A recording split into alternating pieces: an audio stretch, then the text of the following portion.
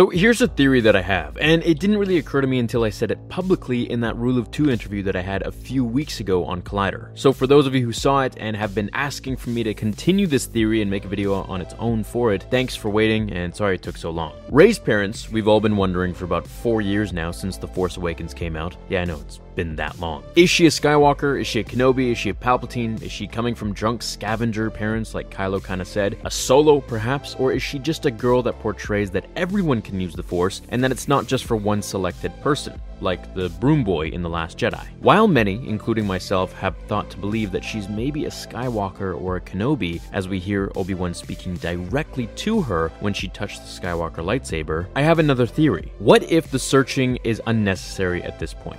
What if the answer we've been looking for is right in front of us, but we've been too busy trying to solve the riddle, thinking it's a difficult Rubik's Cube that needs solving?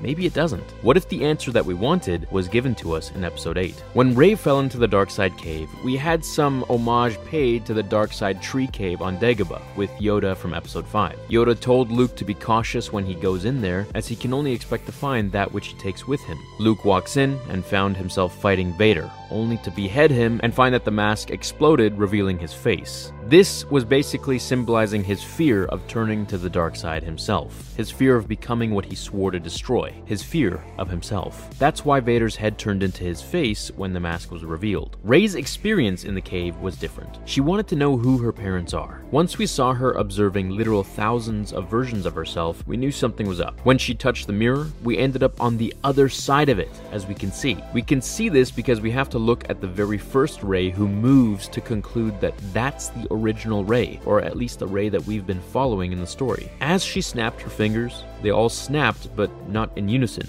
with a time delay. A normal mirror wouldn't do that. The snap would be instantaneous. Rey, in my opinion, was looking at all her former versions of herself. I think she was a clone. There were literally tens of thousands of them. I believe they took inspiration from the Force Unleashed game and used this plot to create Rey. Now, in the game, it was next to impossible to create a Force-sensitive clone in the second one, and it required thousands of failed attempts. We can see Vader walking into the chamber of different clones being made, and the ones that didn't make the cut or weren't Force-sensitive basically were just discarded until the right one was formed. Only the Empire could do something so callous and so evil, which they did in the old Legends games. So it's possible, I mean, I could be completely wrong here, but it's possible that this theory could be true. As she looks at the mirror on the wall, or of the cave, she sees two people come together. Now, this is where things get really weird, and I need you to stick with me. The shadows, to me, look like Chewie and Han. Now, that's not indicating that they're her parents, but maybe that they raised her, or took care of her, or maybe that's all she knows as parental figures. Maybe that's what she wants. I'm really not sure what to expect. I mean, the arms on the left figure go down to the mid-thigh, or even below. This doesn't really look like a normal human if we compare it to the right one, especially. And then let's look at its neck. It looks like a massive Wookiee, especially the way it walks, and in comparison to the person next to it, which looks like someone walking with a holster or lightsaber on their right-hand side, as their arm comes around it, or holds onto it. Now, the only other possible explanation is that it's Vader and Luke, but I mean, they would have to blend in the helmet so perfectly into the shoulders, which that's kind of what it looks like they did, because everyone knows Vader's shadow. So I'm thinking that maybe she's a clone from both maybe Anakin and Luke, or she's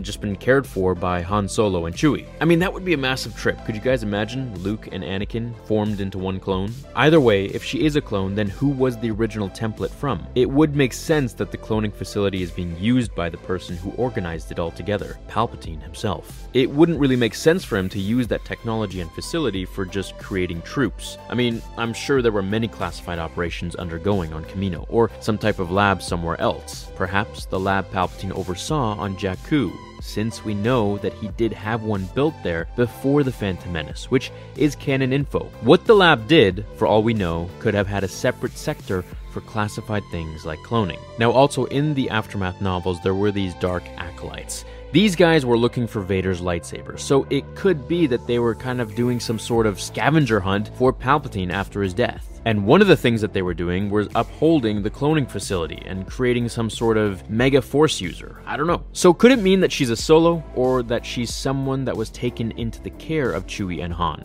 and when times got hairy, no pun intended, she was put on Jakku. How else might Han know of Unkar Plutt? I mean, it's possible he might just know of him, but how else would the Falcon have just so easily ended up on Jakku eventually, in Unkar's hands? Plot armor, of course, and I know you might all be saying that, but I believe with Star Wars there should be a lot of thought going into the story, so that things all make sense once they're put together when Episode 9 is done. And I know I'm getting a lot of eye rolling from that comment, but come on, I hope they really, thought of everything here. So if Rey is a clone, that means that someone did this to her. I believe only the Empire, or the remnants of it, would do something like this. Maybe from Luke's hand, or maybe they have taken Kylo and cloned him to create his perfect counterpart, his equal in the Force, but in the light side, just as Snoke was saying. In an interview, Daisy Ridley said that it's super obvious who her parents are just by watching Episode 7. I think it's safe to say that we get the vibe that Han knows Rey, and he wants to hire her on the spot to stick with them. Why? That's not really in Han's behavior. I think he and Chewie must have raised her,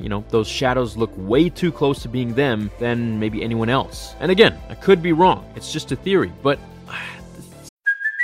Hey, it's Kaylee Cuoco for Priceline. Ready to go to your happy place for a happy price? Well, why didn't you say so? Just download the Priceline app right now and save up to 60% on hotels. So whether it's Cousin Kevin's Kazoo Concert in Kansas City, go Kevin, or Becky's Bachelorette Bash in Bermuda, you never have to miss a trip ever again. So download the Priceline app today. Your savings are waiting.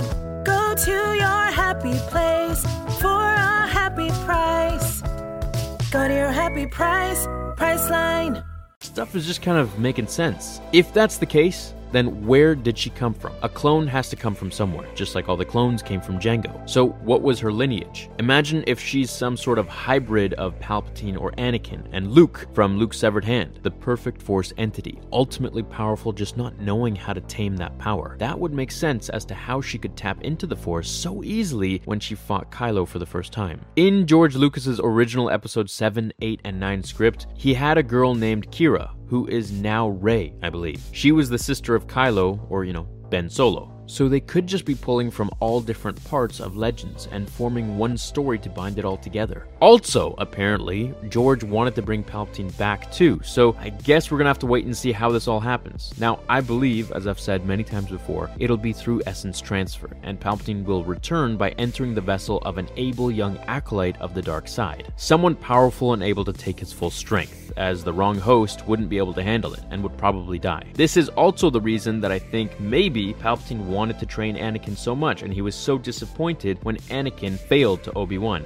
and basically lost a lot of his Force powers, because then once Palpatine would transfer his essence, it would never be living up to, its full potential. Now, something else that really sparks my interest, which I've just recently learned, is from the Vader Immortal game, the one I just covered the other day, that Vader actually knew the way to be immortal. The ability and power resided under his castle in another castle, which required a key. He had possession of this key, but the only way to enter it was if you were a direct descendant of Lady Corvax. And Lady Corvax basically, I've made tons of videos on this, you guys can go watch those, but she was basically this person who lived on Mustafar back when it was a lush green planet, and she used this orb of light which could bring back the dead after her husband died. But once he died, she tried to use it, and it ended up destroying the planet and turning Mustafar into the lava planet that we know today. So is it possible that Palpatine might be using this knowledge to come back as well? Or maybe Rey is a direct descendant of Lady Corvax? Now, something else I want to make a video on is that Snoke actually had another apprentice, and this was mentioned in canon. So where is this guy? Why was he mentioned in the books and just never shown up in the movies? So maybe he's going to be the one that Palpatine actually transfers his essence into.